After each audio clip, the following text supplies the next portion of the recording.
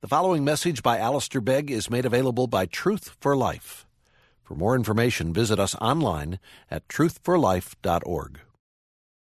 I invite you to turn with me to Exodus and to chapter 20 and to follow along as I read from the first verse. Exodus chapter 20. And the God whose name we are praising in song is the God who speaks here in his word. Exodus 20 and verse 1. And God spoke all these words, saying, I am the Lord your God, who brought you out of the land of Egypt, out of the house of slavery. You shall have no other gods before me. You shall not make for yourself a carved image or any likeness of anything that is in heaven above, or that is in the earth beneath, or that is in the water under the earth. You shall not bow down to them or serve them, for I, the Lord your God, am a jealous God, visiting the iniquity of the fathers on the children to the third and the fourth generation of those who hate me, but showing steadfast love to thousands of those who love me and keep my commandments. You shall not take the name of the Lord your God in vain, for the Lord will not hold him guiltless who takes his name in vain. Remember the Sabbath day to keep it holy. 6 days you shall labor and do all your work, but on the seventh day is a Sabbath to the Lord your God. On it you shall not do any work, you or your son or your daughter, your male servant or your female servant, or your livestock, or the sojourner who is within your gates. For in 6 days the Lord made heaven and earth, the sea and all that is in them, and rested on the seventh day. Therefore the Lord blessed the Sabbath day and made it holy. Honor your father and your mother, that your days may be long in the land that the Lord your God is giving you. You shall not murder. You shall not commit adultery. You shall not steal. You shall not bear false witness against your neighbor. You shall not covet your neighbor's house. You shall not covet your neighbor's wife, or his male servant, or his female servant, or his ox, or his donkey, or anything that is your neighbor's. Now when all the people saw the thunder and the flashes of lightning and the sound of the trumpet and the mountain smoking, the people were afraid and trembled, and they stood far off and said to Moses, You speak to us, and we will listen. But do not let God speak to us, lest we die. Moses said to the people, Do not fear, for God has come to test you, that the fear of him may be before you, that you may not sin. The people stood far off, while Moses drew near to the thick darkness where God was. Amen.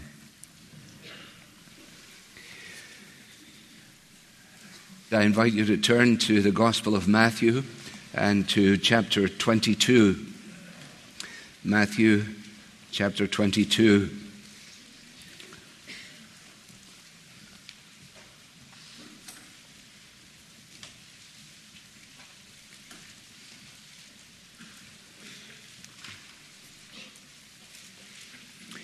And verse 34,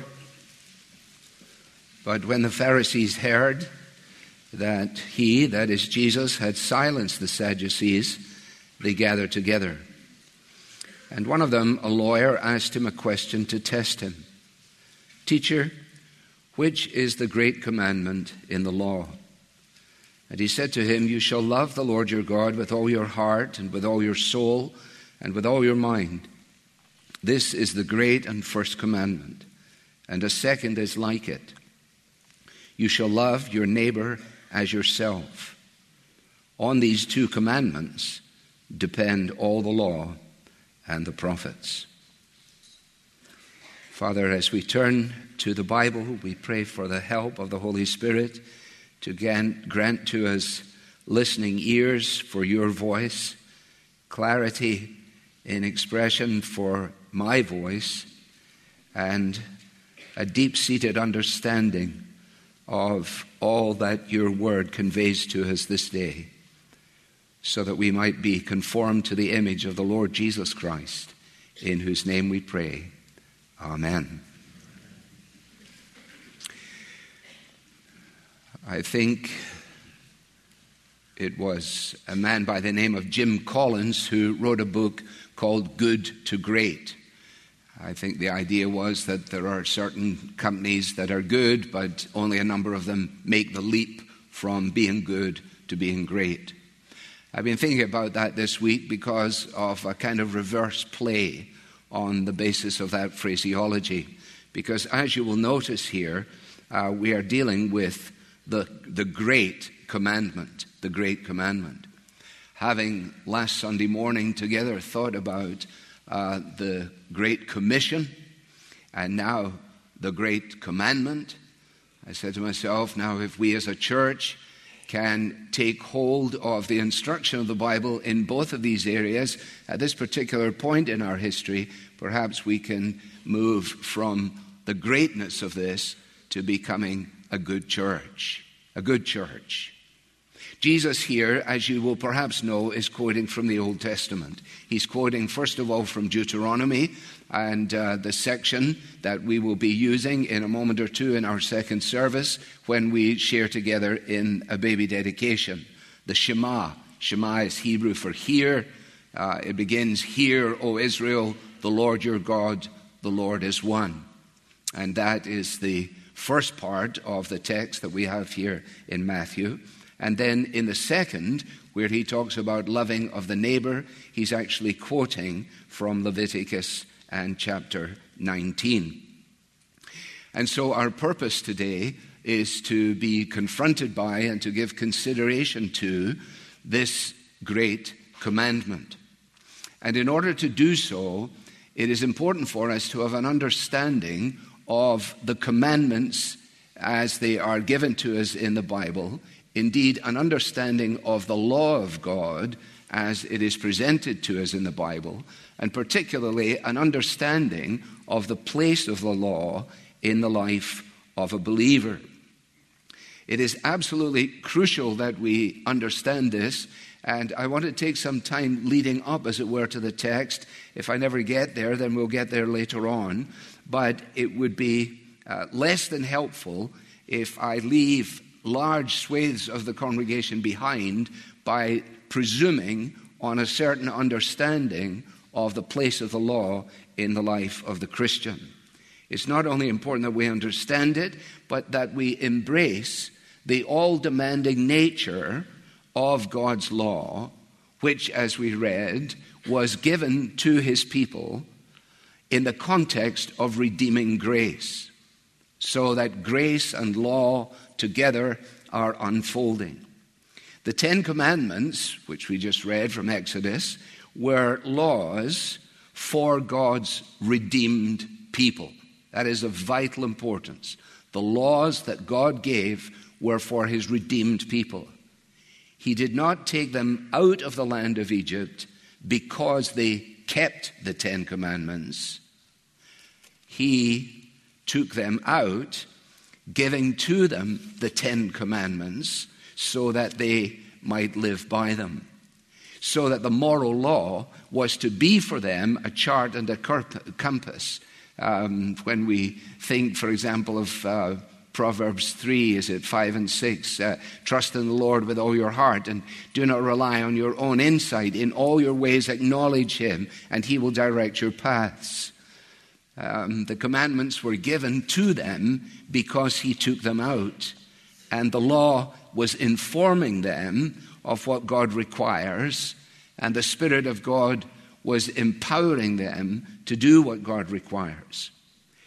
So let's just say it, first of all, as axiomatic, that according to our understanding of the Bible, the moral law of God not only is a schoolmaster to bring us to Christ, to show us, to hold up the law of God, the Ten Commandments, as a mirror so that we might look at our face in them and see how we are on the wrong side of that. Immediately, number one, you shall have no other gods before me, which is the negative side of Deuteronomy 6. You shall love the Lord your God with all your heart, with all your soul, with all your mind. In other words, you shall have no other gods before me. But I recognize that a congregation such as ours is filled with all kinds of notions in relationship to this. I know that because I come across you, and I have had occasion to talk with you. And some people, immediately when we begin to move in this direction, start to ask the question, well, what about the place of Romans chapter 6 and verse 14, where Paul is writing and he says, for sin will have no dominion over you, since you are not under law, but under grace. Some of you already in your minds are going, well, wait a minute. The law is an abiding place in the life of the Christian. What about Romans chapter 6, verse 14? Well, I'm glad you asked. Actually, you didn't ask. I knew you would ask, and so I asked. What is the answer to that? Well, the answer is that we are not under law, first of all, as a way of justification. We're not under law as a means whereby we can be set right with God. Secondly, we're not under law as it relates to the Mosaic legislation. All of those civil aspects, and along with its ceremonial aspects too, are no longer under law in relationship to that. And thirdly, we are no longer under law as the dynamic of our sanctification.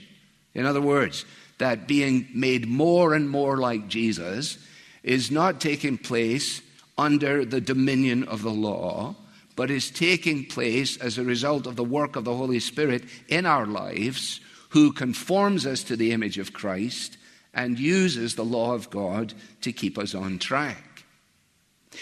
Oh yeah, but says somebody else, what about in John and in chapter 13 of John, where Jesus says, a new commandment I give to you. John 13:34, a new commandment I give to you, that you love one another just as I have loved you. You are also to love one another. And people say, well, what about that? And what they're usually saying when they say about that is, well, you see, there used to be the 10 Commandments. That was in the old days. But Jesus showed up and he said, no, I gave you a new commandment. And the new commandment is that you just love one another. That would be rather strange, wouldn't it? That Jesus would be setting aside the moral law so that his followers could then live free from the demands of the moral law. No, when you read what Jesus is saying there, it's pretty clear that the newness was to be found in loving one another as he had loved his disciples. That comes again actually in 15. This is my commandment, that you love one another as I have loved you. Now you knew that the commandments said this, in the same way that he internalizes the commandments. You shall not kill, but I tell you, if you're cursing somebody from your lips, you're guilty. You shall not commit adultery, but in your heart, and so on. So when he says a new commandment that I've given you, he is saying what he's saying, but he is not setting aside the moral law. No. Far from setting it aside, he made it perfectly clear to those who were listening to him in the Sermon on the Mount. Do not think, he says, this is Matthew 5:17, do not think I have come to abolish the law or the prophets. I have not come to abolish them, but to fulfill them. So we can safely reject the notion that the 10 Commandments have been now reduced to just 2 commandments. That the 10 have been set aside. Jesus answers the question and he says, well, the greatest commandment is this. That was what they were asking. They were asking where it fit in the great summary of things. And you will notice, and the text helps us clearly with this, doesn't it? You will notice that he says, all the law and the prophets hang on these 2 commandments. In other words, he is providing us, with a summary of the summary. The summary of the law of God is in the 10 Commandments. The summary of the 10 Commandments given by Jesus is right here. Love the Lord your God with all your heart, soul, and mind, and love your neighbor as yourself. Love the Lord your God with all your heart, soul, and mind. That covers the first 4 of the 10 Commandments. And love your neighbor as yourself covers the remaining 6 of the 10 Commandments. So it's very, very important that we grasp this. Because there is a prevalent notion around that somehow or another in Jesus, the followers of Jesus are just left to figure out what love looks like for themselves. This is what love means to me. This is how I view an expression of love, and so on. And you get it not only within the framework of Christianity, but you get the notion pulsating through secular society. Did you see have you seen any of the Gavin Newsom pro-abortion pillar boards?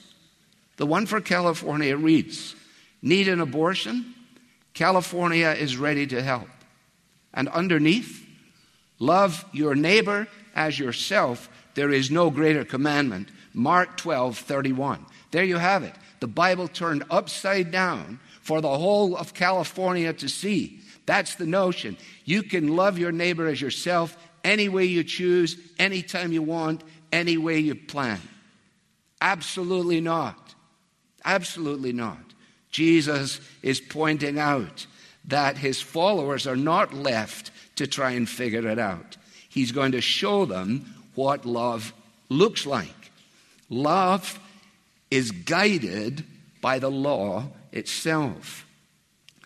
Now, the challenge in this, and I belabor it purposefully, the challenge in this is that contemporary church life in America is awash in sermons that pay scant attention to this, is being overwhelmed by talks that appeal to the listener's sense of well-being.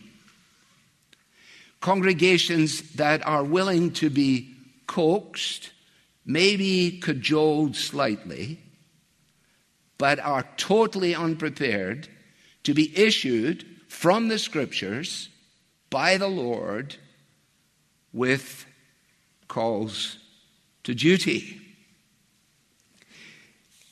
One author has suggested that these are features of contemporary evangelicalism, an evangelical that knows very little and cares very little about the law of God. Here, this is his perspective. What you will find there, an absence of a true and realistic understanding of the seriousness of sin. Superficial preaching that appeals to man's felt needs and affection. A general listlessness and lawlessness in the lives of professing Christians. An absence of the fear of God in public worship and private living. Churches relying on strategies borrowed from business and psychology. And a growing confidence in ourselves and an accompanying loss of confidence in God and in His Word. Now, we say, well, this must be something that is unique to our age. No, this is Martin Luther. In his writings on Galatians, he says, I fear that after his time, that's quite a time, the right handling of the law will become a lost art. Even now, although we continually explain the separate functions of the law and the gospel, we have those among us who do not understand how the law should be used. What will it be like when we are dead and gone? Now, the very fact that we're even doing the catechism speaks to this. If you take the earlier catechisms, not just the one we're using, and perhaps not as much the one we're using, but if you go back to those catechisms, the vast majority, at least a third of the catechism, were directly questions and answers relating to the law of God. Asking, what does God require? What is it that God expects to be for our rule of life? And if you pardon me, just another quote from John Murray in relationship to this.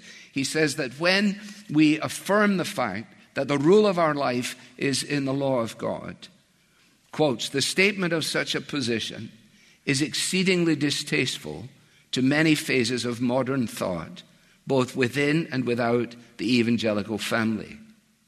It is agreed that the conception of an externally revealed and imposed code of duty norm of right feeling, thought, and conduct is entirely out of accord with the liberty and spontaneity of the Christian life. We are told that conformity to the will of God must come from within, and therefore any stipulation or prescription from without in the form of well-defined precepts is wholly alien to the spirit of the gospel. It is inconsistent, they say, with the spirit or principle of love. Don't speak of law, nor of moral precepts, nor of a code of morals. Speak of the law of love. Now, as some of you come across this, you will find it. You need to be alert to it. You read a book on Christian manhood, and in the book on Christian manhood, the author says, the problem with our men today is that they've grown up with all these do's and don'ts.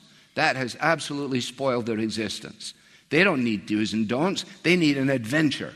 They need to have an adventure. Well, he's obviously not involved in pastoral ministry,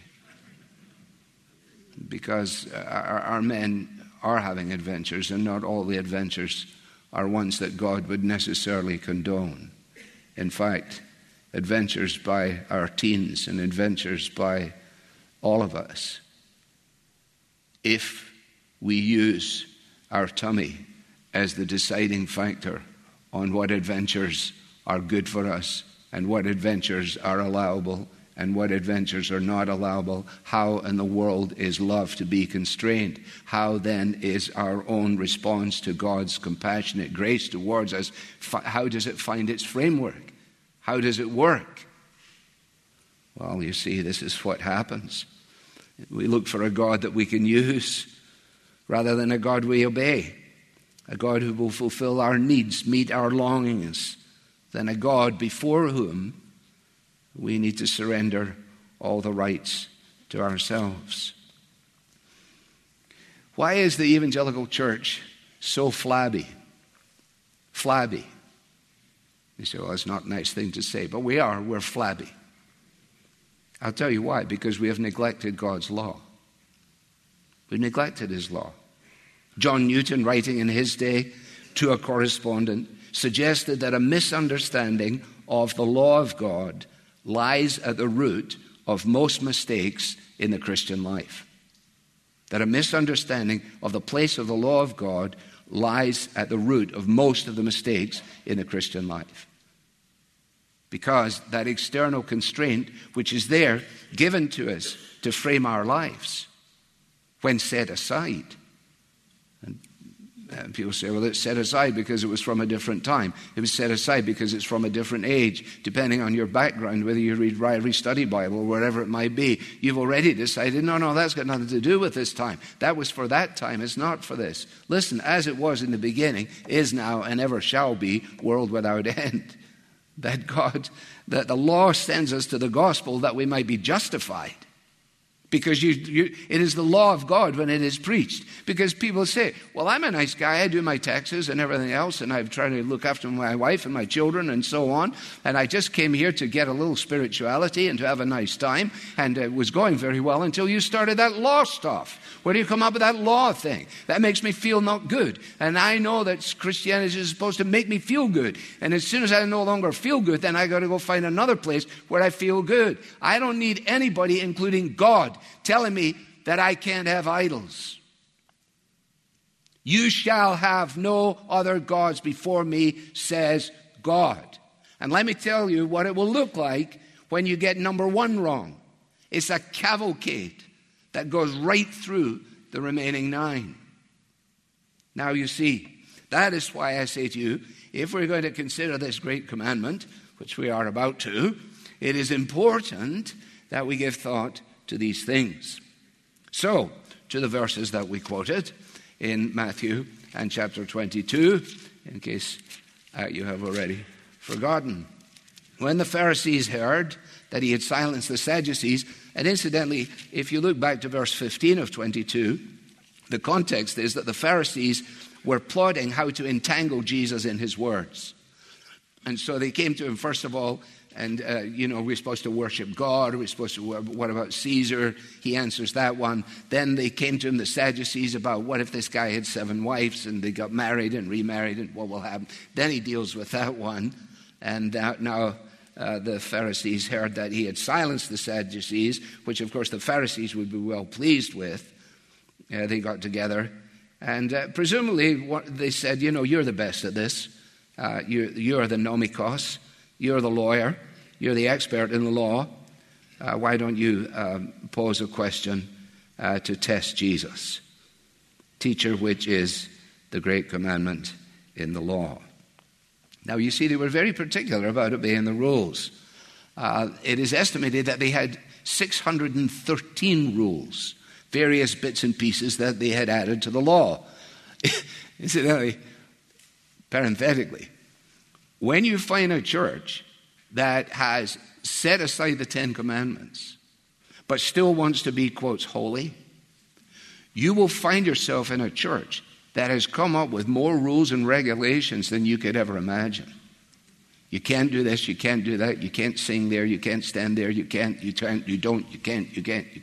Whoa, we don't believe in the 10 Commandments, so we came up with our own 613 of them. They had 248 that were positive and 365 that were negative, which should add up to 613. Now, it is very, very important that their problem is, as revealed, if your Bible is open at 22 and 23, if you look at verse 28, Jesus says to them, you guys, your problem is that you outwardly appear righteous to others, but within you're full of hypocrisy and lawlessness.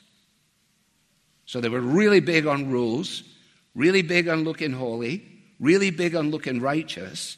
And Jesus says, yeah, you're doing a really good job on the externals. It's very easy to pretend to be holy. You just meet the required status of whatever your group is. You wear the right clothes, you say the right words, you do the right things, you attend at the right times, and so on. And Jesus says the trouble with that is that although you appear righteous to others, within you are full of hypocrisy and lawlessness. They made an external show, but without love, their appearance of religion was actually just an empty form. And so it is that the beginnings of loving God in the way that he says God is to be loved is with an internal cleansing, not an external cleansing. I'm still now in chapter 23, prior to what we just read, but in verse 25, Jesus says, "Woe to you, scribes and Pharisees, hypocrites! For you clean the outside of the cup and the plate, but inside they're full of greed and self-indulgence. You blind Pharisee, first clean the inside of the cup and the plate, that the outside also may be clean." You see, loving God starts with inward cleansing. Loving God starts with inward cleansing. The question posed on behalf of his colleagues was out of a community that had rules and ritual. If you like, we might say that they had made an idol of their religion. An idol of their religion. Because, as I pointed out, this quote from Deuteronomy 6 is, if you like, the positive side of the very first commandment of the 10 Commandments. You shall have no other gods before me. That's the negative. What's the positive? The positive is you shall love the Lord your God with all your heart, with all your soul, and with all your mind. In other words, God is looking for complete commitment. And Jesus, when he confronts people, is also looking for complete commitment. Great crowds accompanied him, and he turned to them and he said to them, "Big crowds, it's going great. If anyone comes to me and doesn't hate his own father and mother and wife and children and brothers and sisters, yes, and even his own life, he cannot be my disciple. You talk about lessening the demands of following Jesus. Sinclair Ferguson has an amazing statement on this. He says, the higher the position something occupies, the higher the position something occupies in the scale of divine blessing, the more subtle is the temptation to worship it. Did you get that? The higher something lies in the scale of divine blessing. I love my wife. I'm devoted to her. I love my children. So do you. I love my grandchildren. See what Jesus is saying? You can't love them more than me. You can't turn your wife or your husband into an idol. You can't turn your children and their well-being into an idol. He says you mustn't do that. Because God says, don't do it. You better not turn your preaching into an idol. You better not turn the blessings of the church into an idol. That's what he's saying. And that's what these guys were missing. Complete commitment. Deuteronomy 6, which is what we're quoting, God had promised to his people a new covenant. Remember, Jeremiah is prophesying, Jeremiah 31, and God says through the prophet Jeremiah, I will put my law within them and I will write it on their hearts. I'm going to put it in them and write it on their hearts. They were good at the externals. They were good at the law externally. They were so good at it, they'd even added a bunch of their own. But they missed exactly what the word of the prophet had been. The word of the prophet was that I am going to wash you, I'm going to cleanse you, I'm going to forgive you, and I'm going to make your heart the shape of my law. I'm going to write my law on your heart so that to do my law will be a delight. Because you see, the Ten Commandments are just the original plan of God for the well-being of humanity. This is what was written into the DNA of Adam and Eve, if you like.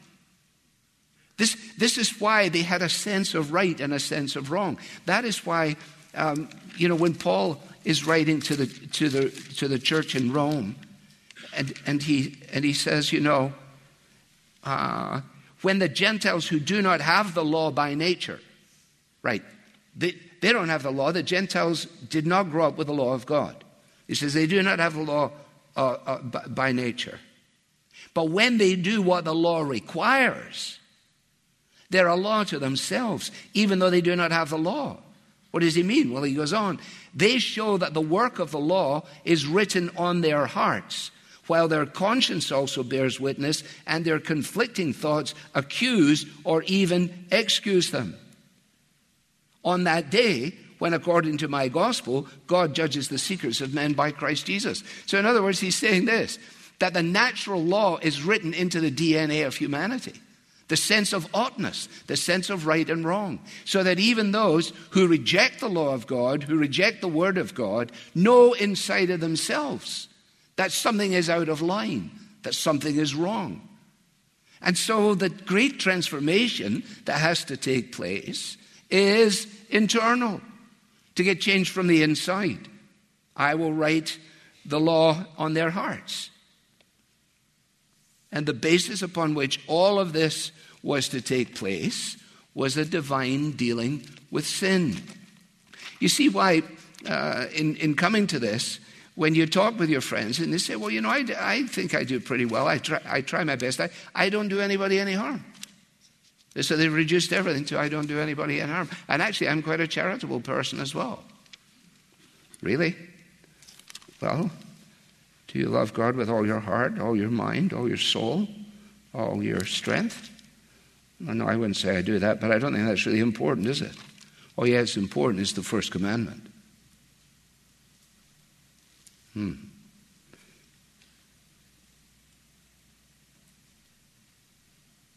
For this is the covenant that I will make with the house of Israel after those days, declares the Lord. I will put my law within them, and I will write it on their hearts. And the basis on which that is all taking place is the cleansing of their sins. I will forgive their iniquity, and I will remember their sin no more. How the Lord proposes to do that, Jeremiah doesn't actually go on to say. But he says, God, this is what God is going to do. He's going to cleanse people from the inside out, and he's going to write his law on their hearts. Well, of course, maybe he thought that Isaiah had covered it perfectly. Because Isaiah tells us that there is one who is coming who was wounded for our transgressions, who was bruised for our iniquities. That the chastisement of our peace was upon him, and by his stripes we are healed. And he is the only one who kept the law of God in its perfection. He is the only one who can say with the psalmist, I delight to do your will, O Lord. And when we read on in the Bible, we realize that the Jesus who is answering this question is the Jesus who is going to go to the cross, and who by the sacrifice of his blood, all the blessedness of forgiveness and atonement will be made, consummated, completed.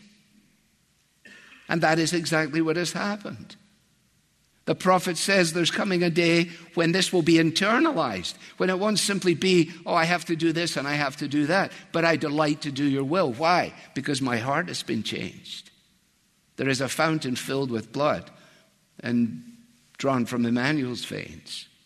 The fountain from which our love for God flows is the fountain of God's love for us.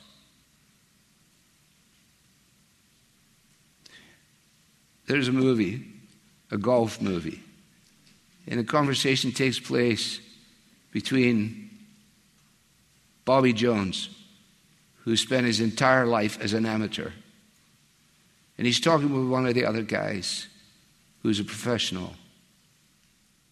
And the guy who's the professional says to him, Bobby, why do you play golf?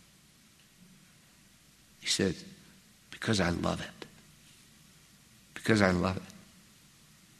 Why do you play? He says, for money. Lots of money. That's why when I play you, I'm going to beat you.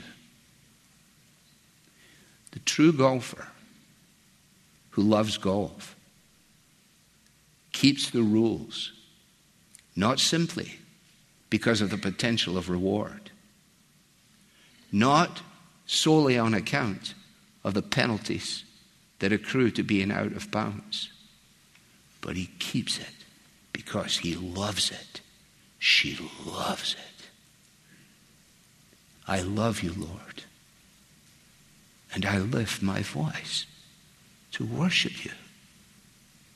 And because I love you, a love that has grown from your love for me, because this is love, not that I love God, but that he loved me and sent his son to be an atoning sacrifice for my sins, so that when I stand up against the template of the Ten Commandments and I realize I am foul before all of these, the answer is not that I am justified by the keeping of them, but it is that I am justified by the one who has kept them perfectly and who has borne the penalty for all who have violated those laws.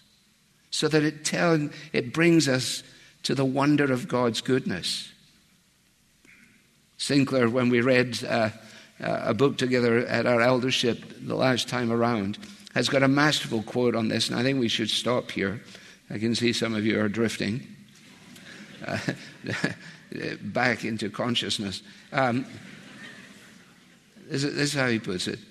The lawmaker became lawkeeper, but then took our place and condemnation as though he were the lawbreaker. He wasn't the lawbreaker. We're the lawbreakers. He took our place as though he were the lawbreaker.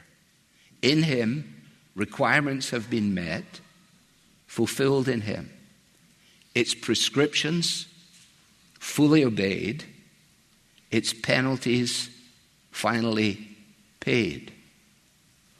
All that then remains is for this to be imputed to us in justification and imparted to us in sanctification through the ministry of the Holy Spirit. That's why Paul says it is the work of the Holy Spirit, Romans 5:5, that sheds God's love abroad in our hearts. It is faith in the Lord Jesus Christ that is the true spring of love to God. We'll leave it there. Pick it up later. Just a moment of silence.